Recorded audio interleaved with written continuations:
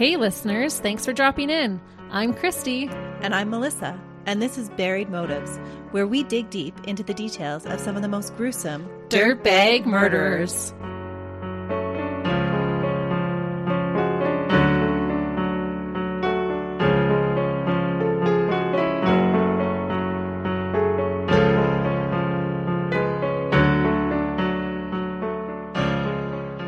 Hey listeners, Welcome back to Buried Motives. we are glad you're joining us again. Or if it's your first time, thanks for checking us out. Yes, welcome. It's that time of year again, when hearts and chocolates and cupids collide. If you are a longtime listener, you know that Valentine's Day also means that Buried Motives is going to cover a case involving a couple in some sort of way. It's the only way to celebrate true love. Yep, Buried Motive style, anyway. exactly. There's always a dirtbag thrown in the mix somewhere. Before I get started, though, listeners, Melissa and I have a special Valentine's Day gift for you this year. We told you last year that we would be your Valentine, and the offer holds true. We are super excited to announce that we will be bringing you a very cool collaboration as a bonus episode for you on Valentine's Day, February 14th. Be sure to check it out. We are super excited to work with these wonderful podcasters. We really are. This means that next week on Wednesday, you will get the bonus episode. And then the very next day on Thursday, you will get our regular episode. So 2 episodes in 1 week. We love you, listeners. We do. That's why we do it. We got together with 6 other talented podcasts and created a Broken Hearts collaboration. We chose 7 of us in total to represent each year of the infamous 7-year itch in a relationship. All 7 of us will be sharing an overview of a case involving a couple or love gone wrong.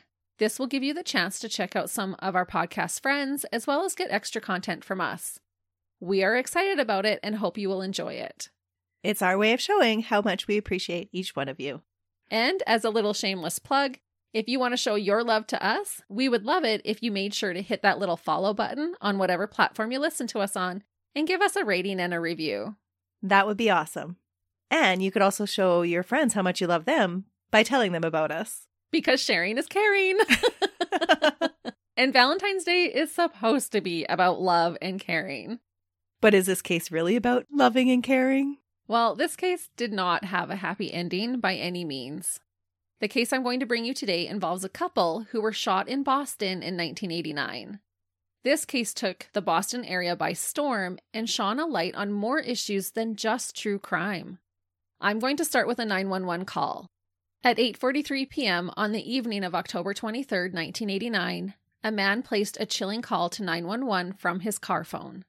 When the operator answered, he exclaimed, quote, "My wife's been shot. I've been shot." He tells the dispatcher that he doesn't know where he is. He said that a man made them drive to an abandoned area.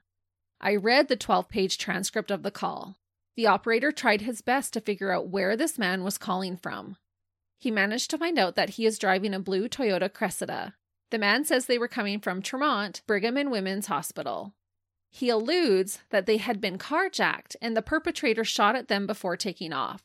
He says that he ducked but was still shot. He said that his wife was shot in the head. The dispatcher asks the man if his wife is still breathing. He tells him that she is gurgling. The man is driving while he is talking to the dispatcher. He says he feels like he's going to pass out. The dispatcher tells him to pull over and see if he can see any signs or buildings or find someone to talk to try and figure out where he is. The man manages to tell him that they are on Tremont Street, but he isn't able to narrow down exactly where, and unfortunately, it is a long stretch of road. He tells the dispatcher that he is, quote-unquote, blanking out, and that he can't hear his wife gurgling anymore. He is becoming more groggy sounding as the call goes on. The dispatcher later said that he could tell he was losing a lot of blood. Eventually, the man stopped responding. You can hear the dispatcher talking in the background trying to figure out where the caller is. He says he can still hear the caller breathing. The sergeant was on the call listening in, and a third man was on call with the Boston police. The dispatcher continues to repeat the man's name and reassures him that help is on the way. He honestly did such an amazing job on this call. He was able to assist using the sound of sirens in the background to help police and ambulance figure out where the man and his wife were located. What? It's astonishing. That's crazy. This part is super cool. So the dispatcher figures out, using sirens that he's hearing and his knowledge of where people have been dispatched to in the city? With the help of the Boston police, yes. The dispatcher noticed that he could hear a siren in the background of the call. This meant that a patrol car had happened to be close to where the caller was. And had his sirens on. Yes. Thinking quickly on their feet, Boston police had all patrol cars in the sector turn off their sirens, and then one by one turn it back on. If they could no longer hear the siren, they knew that that patrol car was not the one they heard in the direct vicinity. Oh, that is clever. Right? How long did it take them to do that? It was just 4 or 5 tests in when the closest car turned back on its siren and they heard it through the car phone. They knew where the car was, and it is just so smart to me. That is brilliant thinking on your feet. Right? And just what are the chances that he would happen to hear that siren? I just thought that was a really neat aspect of this case. I always find it so incredible what dispatchers can pick up on. Right. Yeah, I don't think we give dispatchers enough credit. And this next part is also unbelievable. Remarkably, a film crew just so happened to be riding along with Boston Emergency Medical Services that night and were with the crew who came upon this man and his wife. No way. The crew were from the show Rescue 911. I don't know if any of you remember it, but I sure remember watching it. It's a CBS reality TV series. They just caught it all on camera? They did. This case is episode 120 if you do want to go back and watch it. I watched it on YouTube, and it was so wild to not only read about what happened, but to visually see it unfold. It's not a recreation, it is live footage. That is crazy. I've never had that happen when researching a case before. Medical responders rushed to both sides of the vehicle simultaneously and began taking the man and the woman out of the sedan. The woman was slumped over and in cardiac arrest. They immediately set her on the ground and began to perform chest compressions. The man is put on a stretcher, and as he is being loaded into an ambulance, you can hear him plead with them to take care of his wife. As they are securing him inside the ambulance, an officer asks him if he saw who did this. He responds by saying it was a black man in a black running suit with red stripes on it.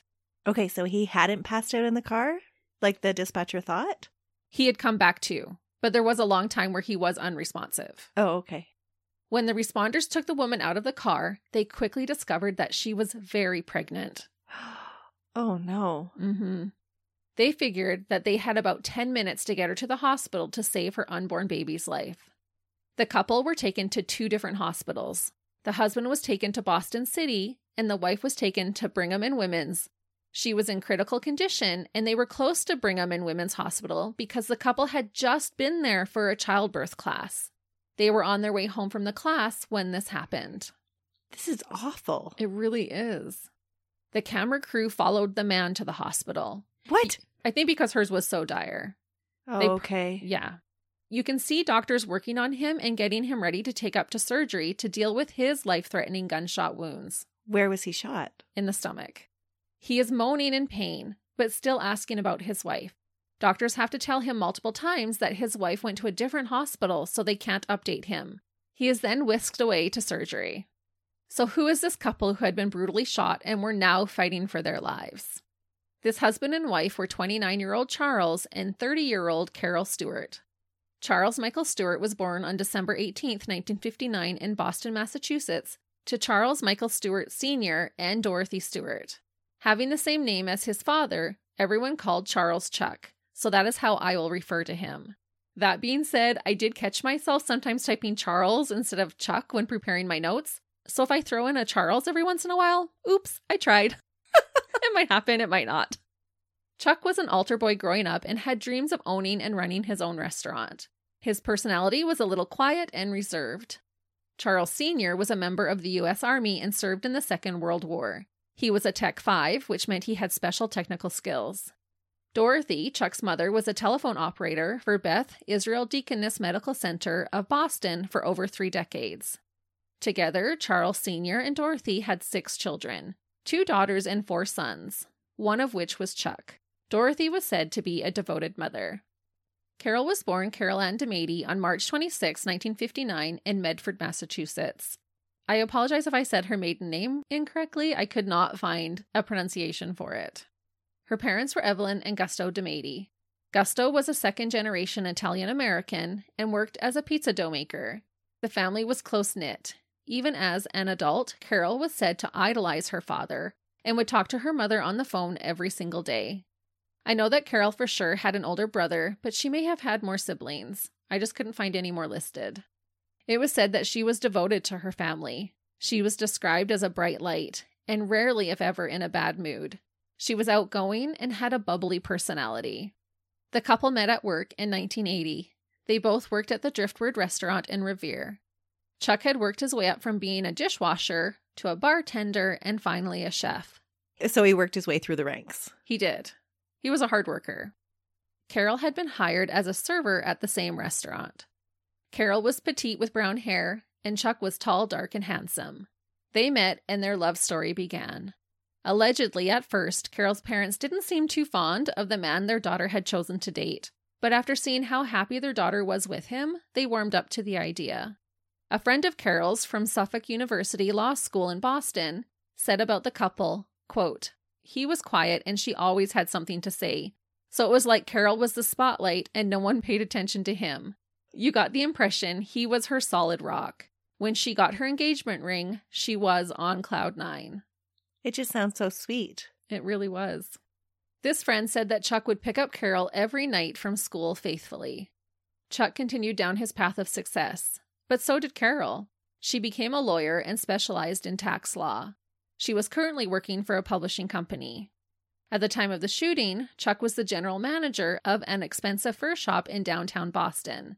I think it was called Edward Cacus & Sons on Newbury Street. But he was still pursuing his dream of opening a restaurant someday. He was just getting paid a lot of coin to work here. As much as his wife?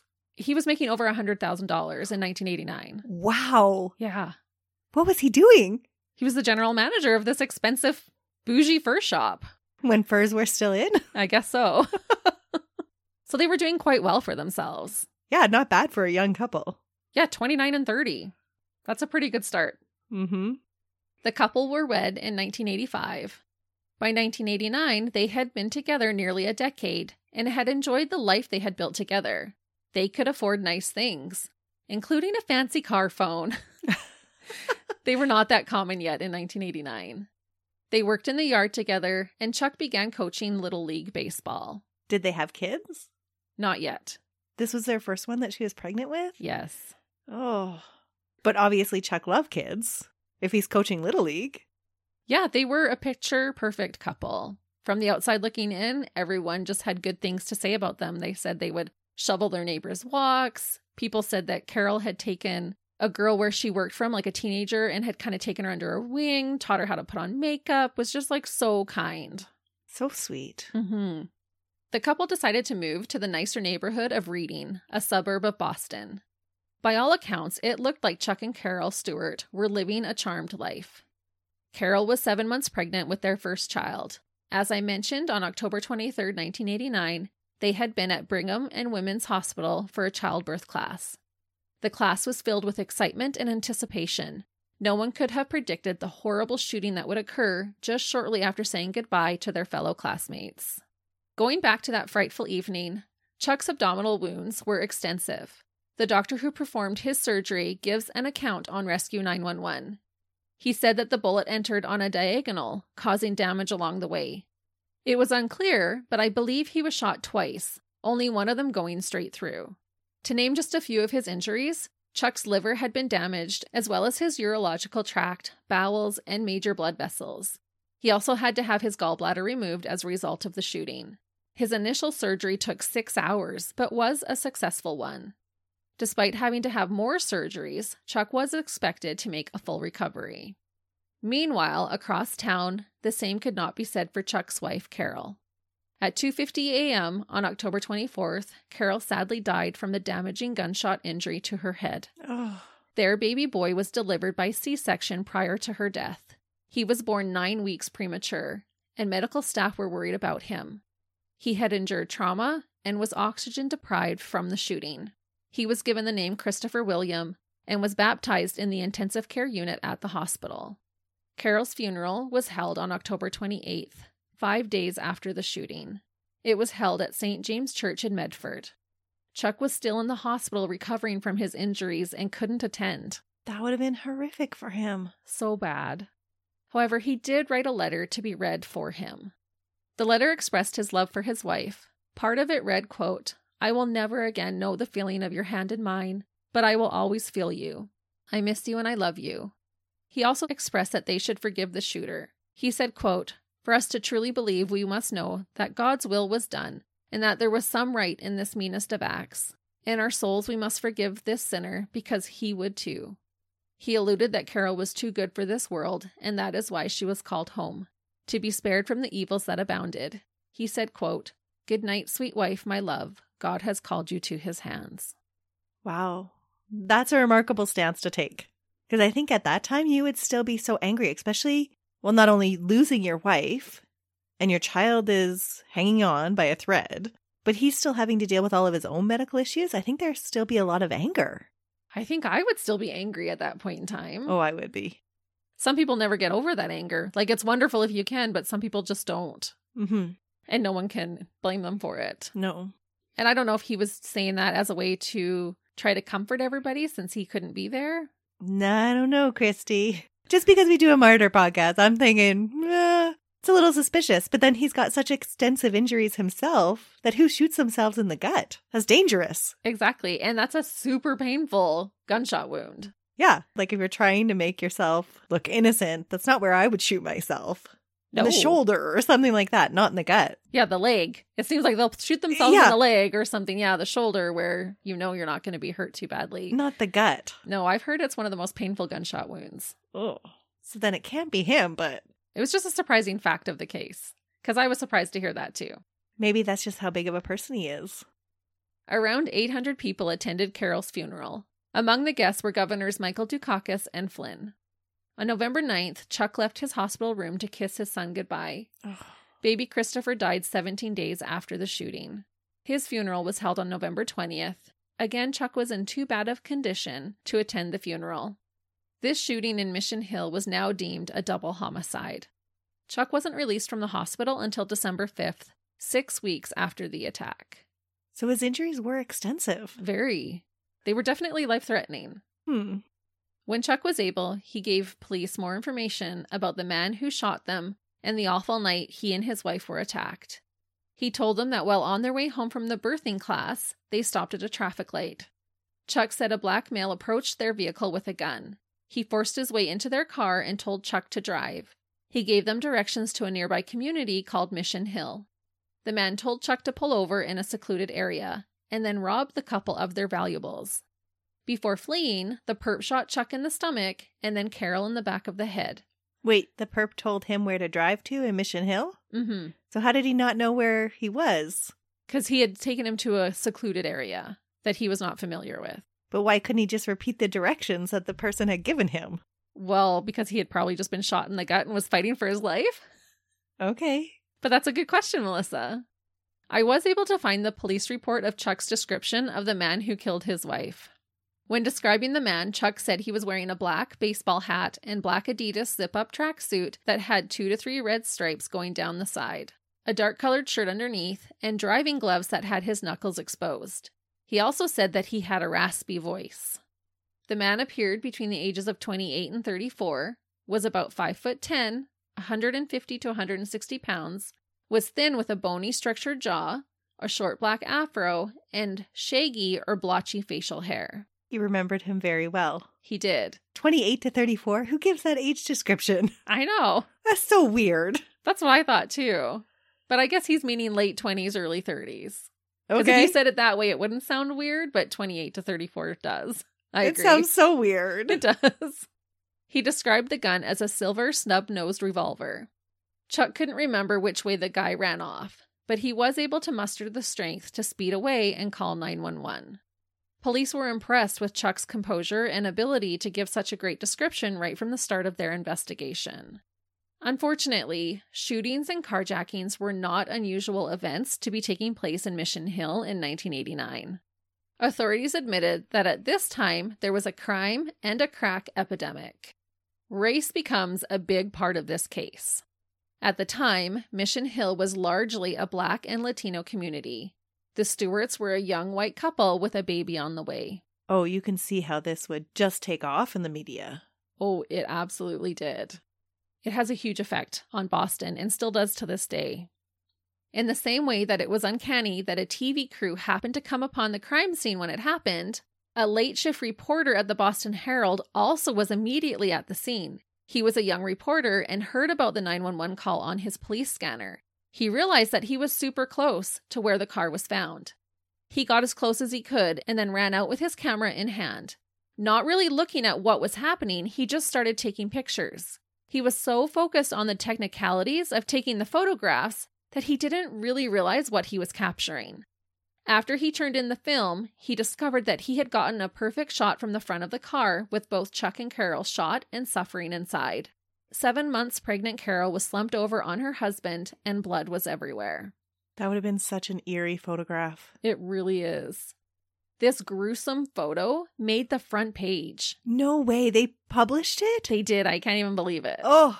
It showed a white couple shot down in a predominantly black neighborhood. The editor of the Globe saw the photo the next morning and said he knew that nothing was ever going to be the same. And it really wasn't. The public felt so much anguish, sympathy, and outrage on Chuck's behalf. He was a hero who had tried to drive his family to safety after being shot himself and almost losing his life. He had lost his wife and newborn child in the most brutal of ways. Police felt the pressure to solve this case as swiftly as possible. Is it going to lead to bad police work? Yeah, it's going to, unfortunately. We usually do not focus on race when presenting a case, but this case shone light on how things were handled by the police force in Boston at this time. It has sparked much conversation and debate regarding how the Black and Latino communities were being treated, which I have to say was pretty awful. Ugh. To put this into perspective, Boston had only just gotten rid of segregated schools in 1974. Just 15 years prior to this shooting, which had spurred an increase of violence between races. It was pretty horrible. The children were now all going to school together, and the parents were acting horrifically about it. And really, just because they were calling it an unsegregated school, in most places, there was still segregation happening within the school. Yeah, so they were just kind of in their infancy still of trying to build that integrated community. To top it all off, a Black man had also been murdered on the same night as Carol and Christopher's shooting, but his death had not made the headlines. Oh, there was no big front page splash of his murder scene? No, and there was no huge drive to find out what happened to him. So that added fuel to the fire between the Black community and the Boston police force. Because at that time, the Boston police force did not have very many Black officers. It was predominantly white. Oh, you can see how this is just going to explode. Mm-hmm.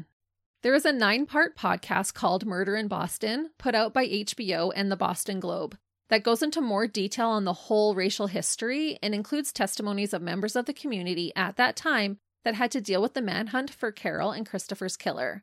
I'll go into it a little bit, but if you want a deeper dig, I suggest you check out that podcast. It was really well done. And side note, the Boston Globe was such a fantastic resource for me for this case. I paid the American $1 for a trial subscription, and it was the best $1.35 Canadian that I spent all year. I texted Melissa right away and was like, hey, if you do a Boston case, I have a subscription for the Boston Globe. Good job, Christy. And I say that because a lot of my information came from the Boston Globe. Additionally, they have an 8-part series on the website regarding this case that also goes into more detail about the racial tensions going on. It just tells you how big of a deal it was. It really was. And the Boston Globe was very informative. Initially, this seems like a pretty simple case, but it really isn't when you look at all the information that they have compiled. I believe they spent 2 years doing their research. Wow. So shout out to them. These types of things are not a comfortable subject per se, but an important one to have in cases like this. There was also a docuseries released on HBO about this case in December of last year. I didn't have access to watch it, but listeners, if you did, let us know what you thought of it. Needless to say, with racial tensions already at a high, Chuck's account of what happened only added fuel to the fire.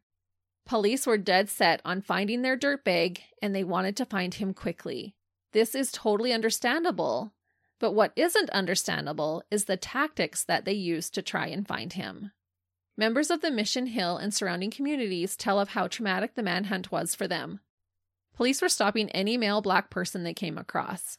It became so intense that police would stop a man in the street based on the color of his skin and perform a strip search right then and there. What? They did. That is so unethical. Extremely unethical. On that podcast, it tells of a young black teenager who was made to drop his pants in the middle of the street to be searched. No way. Yes. Ugh. That is maddening. It really is. And he was a teenager. The subject they were looking for was described as being in his late 20s or early 30s. This boy was only 13 or 14 years old. That doesn't even make sense. Nope, they just saw the color of his skin and like, Kate, let's check him out. Oh my goodness. The grown boy described this event. He said that there was a girl on the street that he had a crush on at the time when he was stopped by the police. He was mortified and didn't want to drop his pants in front of her. He was told that he would be taken to the station if he didn't comply. So the boy did as he was told, and his crush watched. Oh. She laughed, and he was heartbroken. Another man described his experience. He was 11 at the time and remembered hearing pounding at the door of their apartment. He said police entered screaming about a description of a suspect. This man said that the police grabbed his cousin and slammed him into the table. They cuffed him and hauled him off. This was an extremely traumatic event for this 11-year-old boy. Oh, it would be. He didn't even know that there had been a murder or that police were looking for a black man at the time. And this is all in the days following the murder? Yes. He said his family was just sitting there playing cards, and all of a sudden there was this loud banging, and police just stormed the room and used brutality to handcuff his cousin. And how did police even narrow down which areas of the city they were searching? Chuck didn't even know where he was. Well, it was in the Mission Hill area. Okay. So this is where they really focused. When this boy's family bailed out his cousin and brought him back home, this boy distinctly remembered his mother calling the police an explicit name and then saying, quote, "They back at it again." The cousin was cleared within 24 hours like nothing ever happened. But obviously this was a routine thing that happened to them. Yes, I would gather that by what his mother said. And this man said that even to this day, he has a fear of the police. He makes sure that he always has a dash cam going in his car if anything like this were to ever happen to him. No kidding. No wonder there's so much distrust. Yes. This was deplorable what was happening. Understandably, the black communities reported that they did not feel safe. It seemed like they were all guilty until proven innocent. This fear and police brutality overflowed into the Latino community as well. Many Latino men were made to also empty their pockets, provide identification, and be strip searched right there on the street. Police would deny this type of behavior, but there are a plethora of accounts similar to the ones I briefly shared. So I do believe it was happening. It is noted that at the time of the Stuart shootings, hate crimes began to rise in the Boston area. The dirtbag in this case had single-handedly initiated a ripple effect of hate and violence in the community. One resident described it as, quote-unquote, open season on black people. The Suffolk County District Attorney was calling for the death penalty to be reinstated over this case, and the mayor ordered 100 extra police officers to search black neighborhoods. I did not want to take away from the murder of Carol and her baby, but I felt like this was too important to just skip over, and quite honestly, I could have filled another episode just talking about it. As I mentioned, police were feeling the pressure and were quick on the draw to haul in anyone matching Chuck's description of the gunman. They made multiple false arrests. It was a lot. Which is surprising because he gave such a specific description. Right. And I won't go over all of the false arrests, but it was said that when arrested, these men were not treated with dignity. A man named Alan Swanson had been picked up for the double homicide. Police knew he had committed a B&E and found a black tracksuit soaking in his sink, but it didn't have the same color stripe. While being held in jail, allegedly, the officers would walk by Alan's cell and repeatedly bang on the door so he couldn't sleep at night, and blatantly spat in his food so he wouldn't eat. Again, this is alleged. But believable. Oh, 100% believable. Police believe that they finally had their man when they arrested known criminal William, or Willie Bennett, for the murders of Carol and Christopher Stuart. Willie was a 39-year-old black man from Roxbury with a hefty criminal record. So he's a dirtbag. Yes, he was well known by the police. He was picked up by the police on an unrelated motor vehicle violation charge. This gave them reason to hold him while they built a case against him. When placed in a lineup, Chuck identified Willie as the man who had brutally murdered his wife and son. Media ran with this story, and people believed the police had found the right dirtbag because this man did match that description. Well, and Chuck had identified him, so it makes sense. Yeah. Police received Willie's name as a tip, and they ran with it. He was already a known perp, and he matched the description. Willie's mother's home was searched, and a bullet was found that matched the caliber of the gun during the murders. On November 13th, Willie was charged for robbing a video store weeks prior, and it was on December 28th that Chuck positively ID'd him. So they're holding him on other charges. Mm-hmm. It looked like it was going to be an open and shut case against Willie.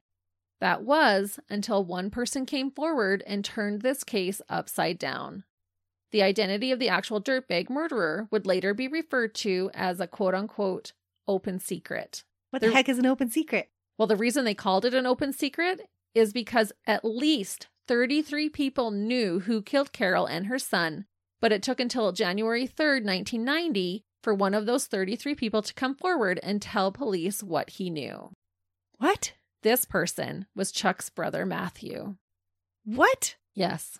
33 people, a minimum of 33 people knew, and nobody said anything until Matthew, Chuck's brother, finally came forward on January 3rd. It's his own brother? His brother. What? Did he hate his brother? No. Well, they had been on an outs for a while, but they had reconciled at this point. This is crazy. It really is. This whole case is wild.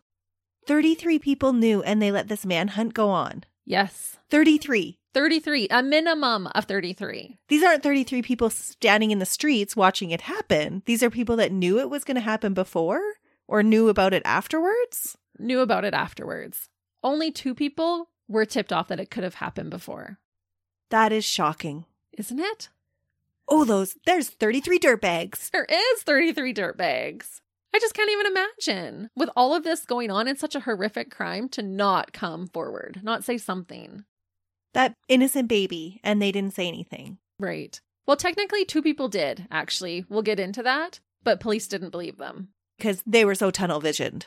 Exactly. And there was reason to kind of not believe them, too. I am going to go into it. Okay.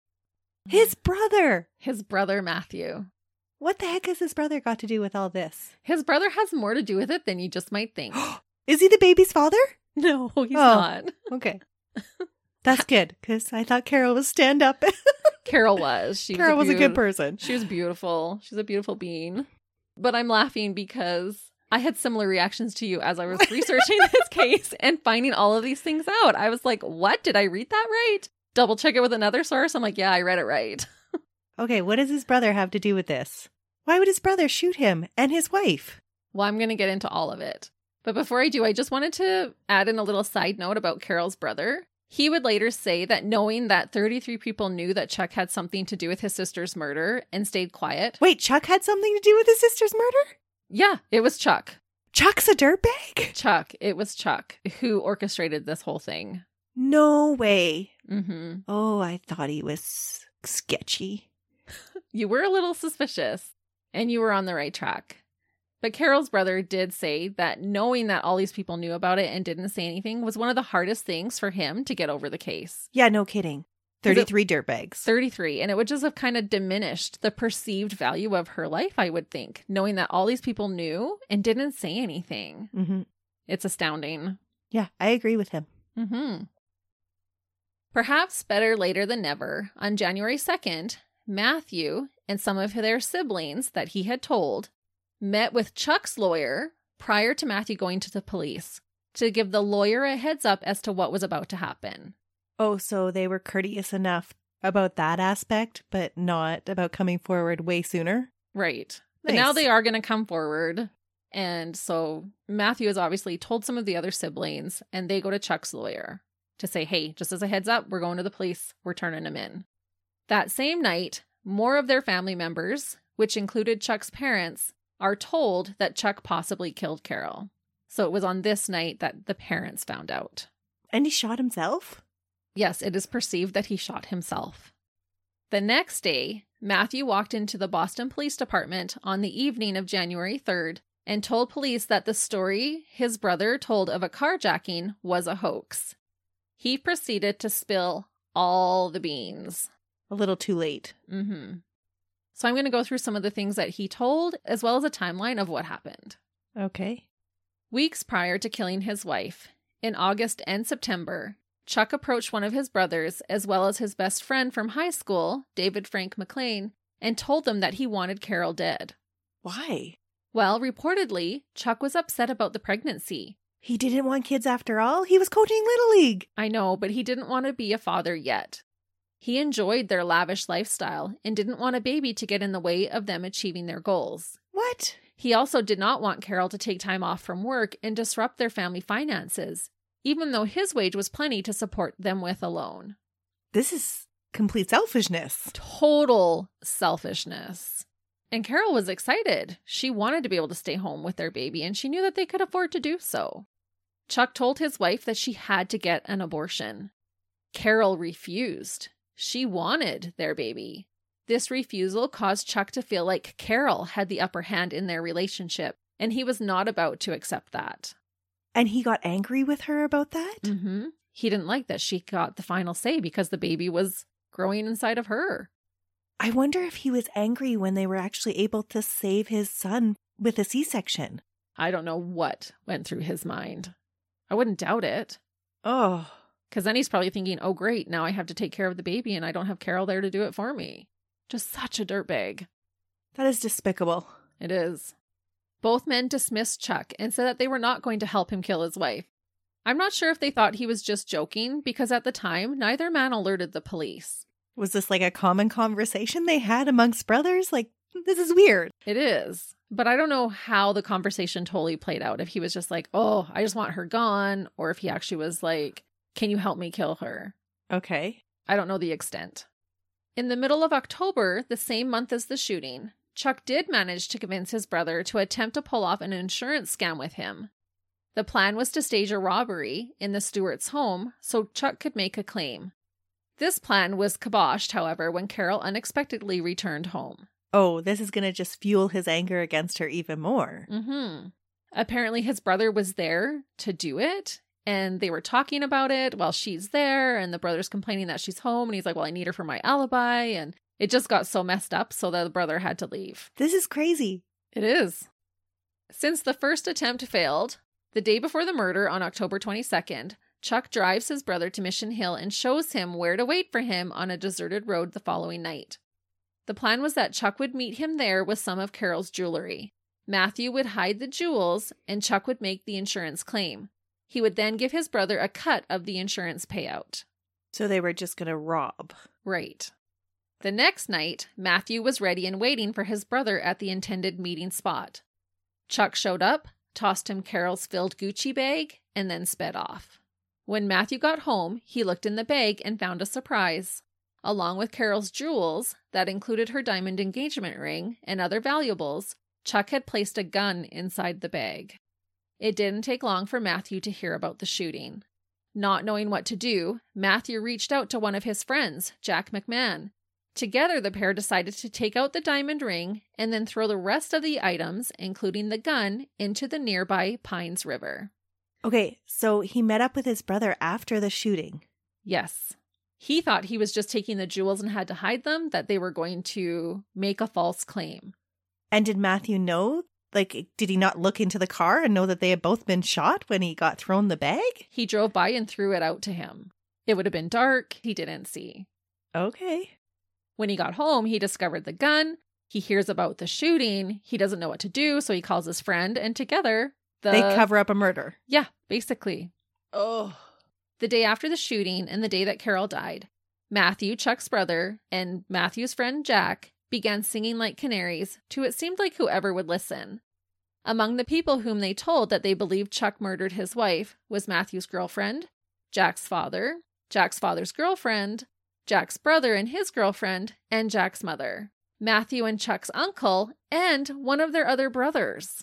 What? This is how it grows to 33 people. It's not like they told one person. They're telling a lot of people. And then those people are telling other people. Right. On October 26th, 3 days after the shooting, Chuck had a life insurance payout delivered to him at the hospital. No way. While he was critically ill. Who does that?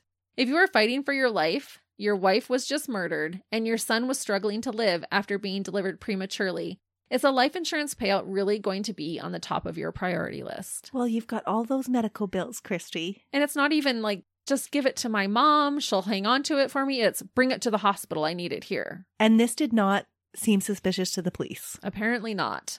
That's crazy. His payout for this policy was $82,000. Today, that is closer to $200,000 US or $270,000 Canadian.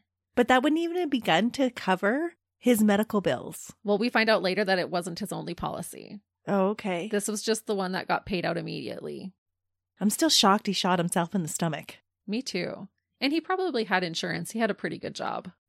On October 28th, the same day as Carol's funeral, David Frank McLean's little brother, Michael, Dennis McLean, is told about how Carol actually died. He tells his friend John Carlson, and the two men decided that they needed to tell the police. So these were the first two that were finally like, okay, what? Like, we got to tell the police. They decided to go to the state trooper who answered Chuck's 911 call instead and told him what they heard. They said they never heard back from him. So the police have this tidbit of information, and then they watch Chuck get a hefty insurance payout at the hospital, and they're still not putting it all together? I don't know if the police knew about the payout. I don't think they were even looking into Chuck. It didn't even cross their minds that the husband did it. Well, with his extensive injuries, I can see how that would distract them, but still. Mm-hmm. And I'm not sure why that state trooper who answered the 911 call didn't get back to them, but they didn't, and then they just kind of let it go. They were like, oh, we did our part. Mm-hmm. And washed their hands of it. But at least they tried. Yeah, I guess, a little bit. 31 other people didn't. It's true. At this point, everyone is feeling horribly sad for Chuck. Plus, the doctor who operated on him said that there was no way he could have inflicted this type of wound on himself. On December 5th, the day he left the hospital, Chuck wrote out 2 checks to his brother Matthew, each for $500. Matthew used this money to purchase jewelry for his girlfriend. Chuck had agreed to pay him $5,000, so this would have just been an initial payment, I believe. The day after Matthew and some of his siblings spoke to Chuck's lawyer, the lawyer arranged a meeting with Chuck for that same day, January 3rd. They met around 7:00 p.m. It is unclear exactly what the two discussed, but by the end of the meeting, the lawyer was no longer Chuck's lawyer. Oh, good on him. He refused to represent him. I'm not sure if he quit or if he was fired. It was just said that by the end of the meeting, he was not the lawyer. He was probably so happy after the fact. Oh, yeah. Of not having to represent that dirtbag. For sure. That night, Chuck checked into a hotel room in Braintree.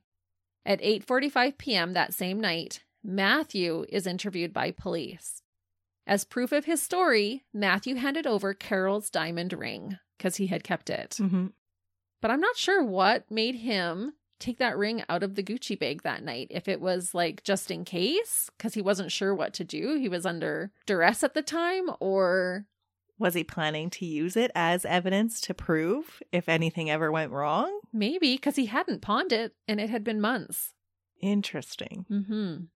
And when he walks into the police station and has Carol's diamond engagement ring, they're going to believe him. Mm-hmm.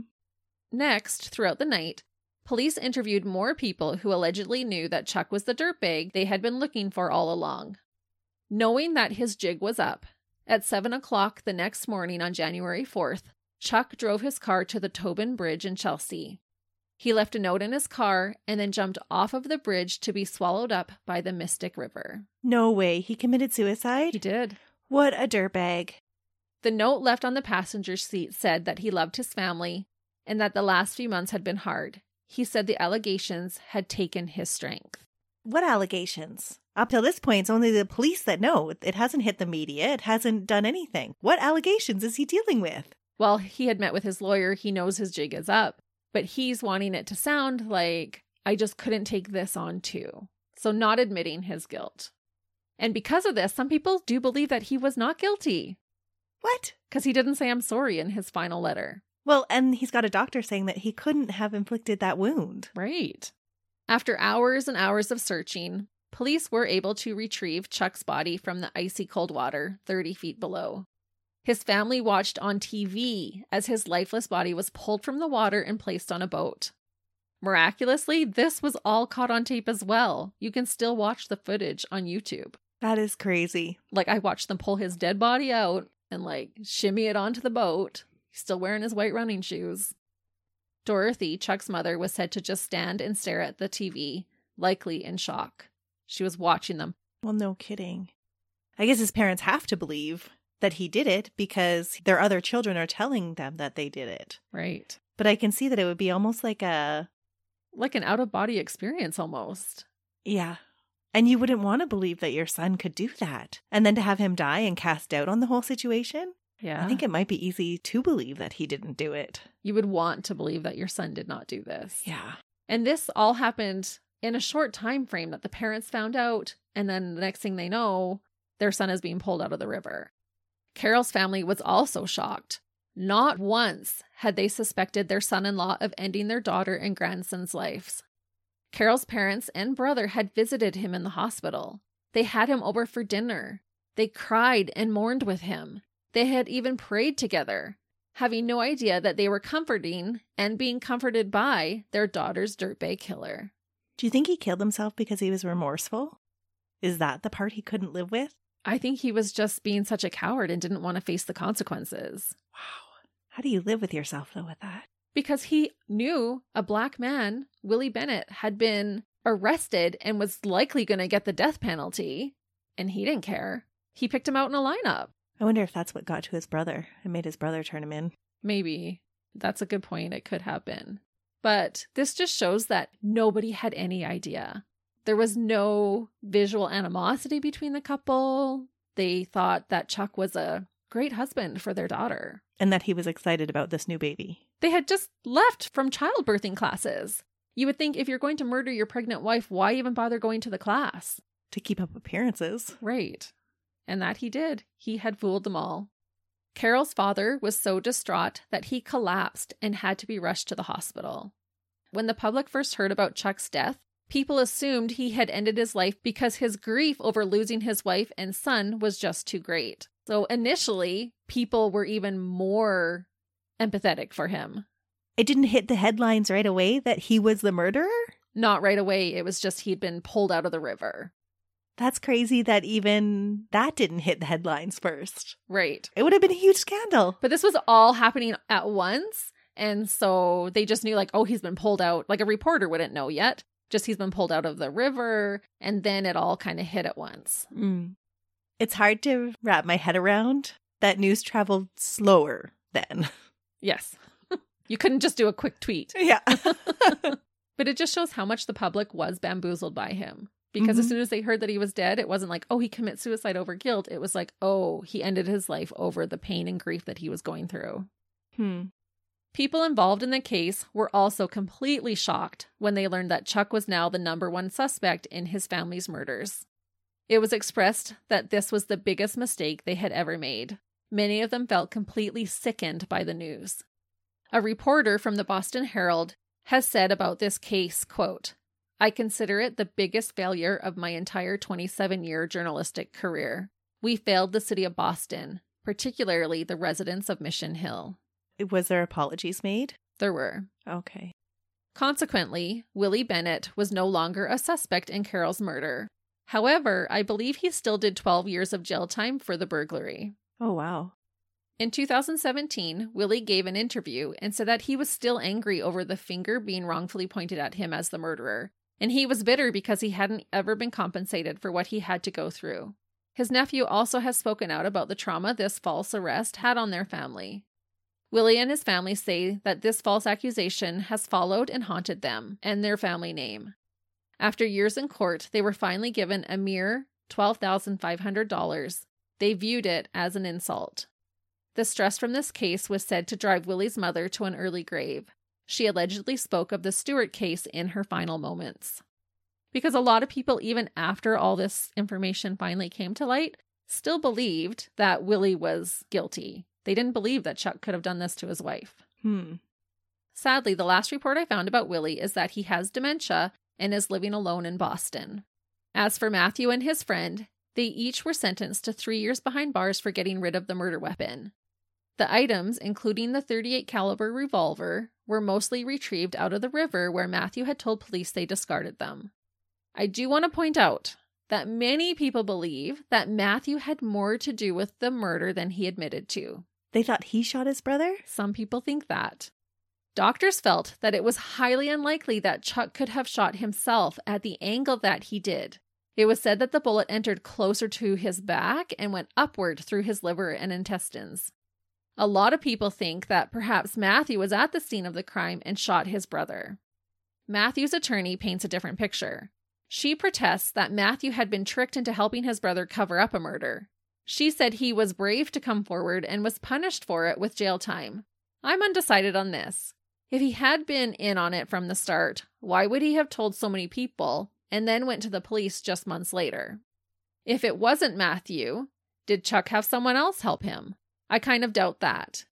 If he did have someone else help, why was it his brother that he had written those checks out to and not to anyone else? Regardless, police have yet to find any real evidence to link Matthew to the actual murders. I think it played out the way Matthew said. I kind of tend to lean to that as well. In the Globe's research, they did reach out to an independent forensic consultant, and this consultant believed that it was in fact possible that Chuck could have shot himself, but he also said he definitely could have been shot by someone else too, so it was inconclusive. No way, just playing it out here in our room? I think he totally could have shot himself. Oh, I think so too. It was a revolver, not a long shotgun. Exactly. Hold it upside down. It's already Yeah. pointing up on an angle. Just hold it behind your back, and that explains why it did so much damage. Well, there might be another explanation for that as well. Because it is also believed that Chuck had meticulously planned where to shoot himself so he wouldn't sustain any major injury. But at the last moment before pulling the trigger, Carol grabbed at him, causing his position to move and creating critical damage. Oh, that makes so much more sense. Personally, I hope that is what happened, so Yep. that she could have caused some suffering on him in the weeks to follow. Because she didn't die immediately. No, she was still alive when he was calling 911.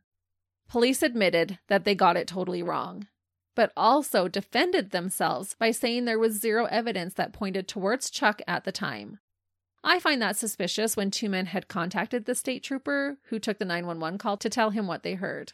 In retrospect, there were some red flags that were overlooked. It's easy to ignore evidence when you're tunnel visioned. Right. And you only want to see specific evidence. True. And some of this, when you're not even thinking that it could be the husband because he almost died himself, you're not going to be looking for these red flags.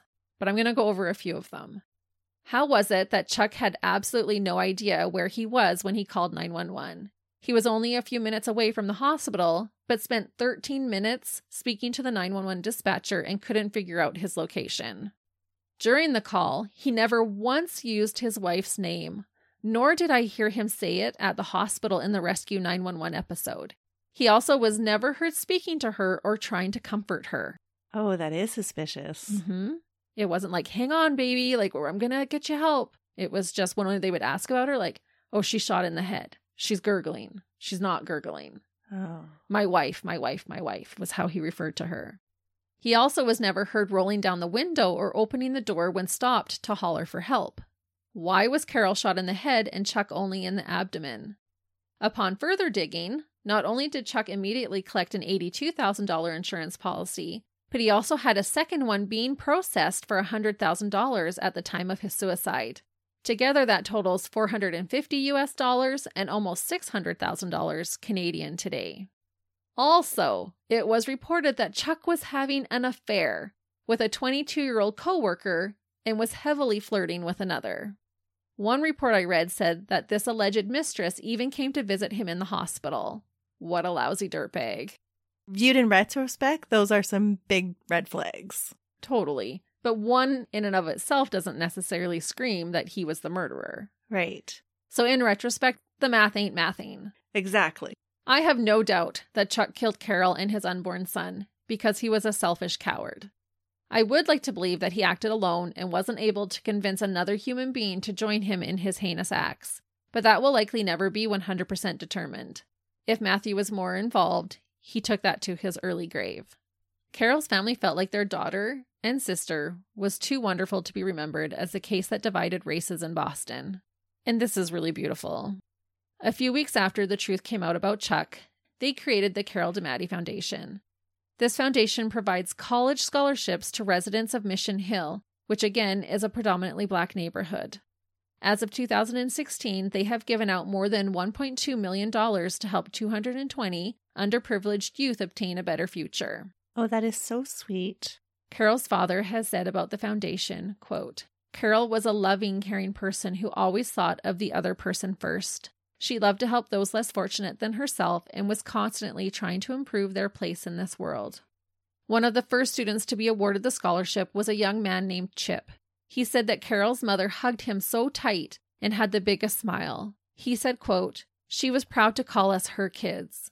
She was very proud that this scholarship fund was a way to have the wonderful legacy of her daughter and her grandson to live on."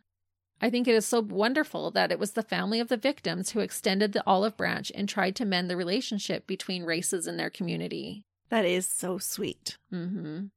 One super cool thing that happened in regards to this memorial fund is that one of the recipients of this scholarship was given to Willie Bennett's daughter. What? Yes, the man who had been falsely accused of killing Carol. It is so touching that one parent of a tragedy could reach out and help the child of another involved on the opposite end of that tragedy. The DeMatteis' attorney has stated that, quote, "Carol would not want to be remembered as the victim of a sensational murder, but rather as a woman who left behind a legacy of healing and compassion." I have a few more updates before we end. Chuck's brother, Matthew, was said to have a hard time after everything took place. He struggled and eventually passed away in a shelter in Cambridge of an overdose. Oh, that is sad. Mm-hmm. So his brother inadvertently ruined his life as well. And his poor parents. Yeah. Both Carol and Christopher were buried at Holy Cross Cemetery in Malden, Massachusetts. The name on their grave is Carol's maiden name of DeMatte, not Stuart. That's fitting. A Harvard psychologist, Robert Coles, has described Chuck as, quote, "an extreme example of psychopath, an antisocial personality with little sense of remorse, a propensity to lie, and often an ability to deceive others into believing his fantasies. In most psychopaths, there is a cruelty and callousness, but Stuart outdid that." This statement was proven by Chuck's actions. He murdered his pregnant wife and had no problem blaming it on a Black man in Mission Hill when he knew the white communities, the press, and the police would believe him hook, line, and sinker. Just last year, in December of 2023, the mayor of Boston, Michelle Wu, issued an apology on behalf of the city for the impact that this case had on the Black community of Mission Hill. As far as the media goes, there has been a movie and books written about this case. But what I found interesting was that in 1991, Marky Mark and the Funky Bunch released a song called Wild Side that includes a synopsis of this case, along with other tragic cases that have taken place in Boston. In the song, he points out how horrible it was that Chuck murdered his pregnant wife and then blamed it on a Black man. I don't think I've ever realized that about that song. I know, and I was a fan of Marky Mark and the Funky Bunch. I had to go back and listen to it. I have to look up the lyrics now. Hopefully, racial tensions have continued to mend in the Boston and the Mission Hill area, and hopefully cases like this will also bring more awareness to just how rampant domestic violence against pregnant women is. We have talked about it in other episodes, but murder is the #1 cause of death for a pregnant woman. Which is always so shocking when I hear that. It's horrific. And that is the messed up case of a dirtbag so cunning and manipulative that he bamboozled an entire city so severely that he was able to sit back and watch them turn on one another while the suspicion evaded him. The extreme dirtbag who murdered his wife and child, Charles Stuart. So crazy. Melissa's looking up the lyrics now to the Marky Mark and the Funky Bunch song. But it's true. It starts out by saying that Charles had everything going for him. And he did. He was living a charmed life. He had a loving wife. He had money, a baby on the way. And it wasn't good enough for him. Christy, that case had me on the edge of my seat guessing what was going on. What a wild ride. It was. I was shocked at almost every turn while I was doing the researching. And again, go check out the Globe and Mail, that podcast, the docuseries. There's a lot more information about it than what we could share in the time that we had today. And we'll be back again with you next week, when Melissa has another case. Until then, see ya. Bye.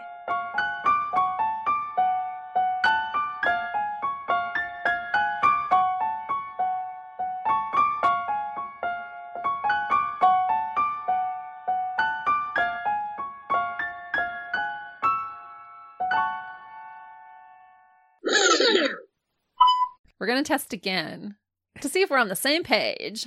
We'll be on the same page. You just got to calm down a little bit. Yeah, it's been a day, you guys. It's been a day. It's been a month. It's a what? A month. A month? It's been a weir. It's been a week, a month, a day. Oh, man. You name it, it's been it. He is then whisked. How come I can't say that? He's then taken away. Yeah. And you know what I laughed at? Is the sons' names were Michael, Mark, Matthew, and then Chuck. But they're all M's and he's not. It just made me laugh. Ouch. Right? Just Hi, random. I'm Charles. This is my brother, Michael, Mark, and Matthew. What were the girls' names? Were they M's? No, they were totally different. Oh, okay. Yeah. Excuse me. Did you burp too? Or was that your stomach? No, that was... I thought maybe it was my stomach. And I burped at the same time. It's like, none of that came from me, Christy. Oh, that was a double whammy. Is he the father's baby? Is he the baby's father? He is his father's baby. Is he the father's baby? At one point, yes. You know what I mean, Christy. Oh my goodness, you're so funny. Okay, so what am I saying? Do you need about a chocolate? No. What? Okay. See how easy I am. Clear your head with more chocolate. That is so sweet. You're making me cry by watching you. Okay, now we're both crying. But murder is the... You can't be clicking. Just wait. Just wait.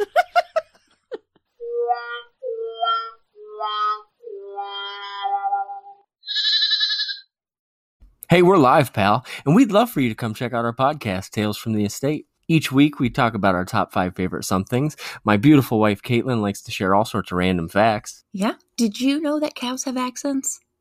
We did now. But we also review all sorts of snacks and other great things. And so if you love everything random, I think you'd enjoy Tales from the Estate. So come check us out. Yeah. Okay, thanks. Bye.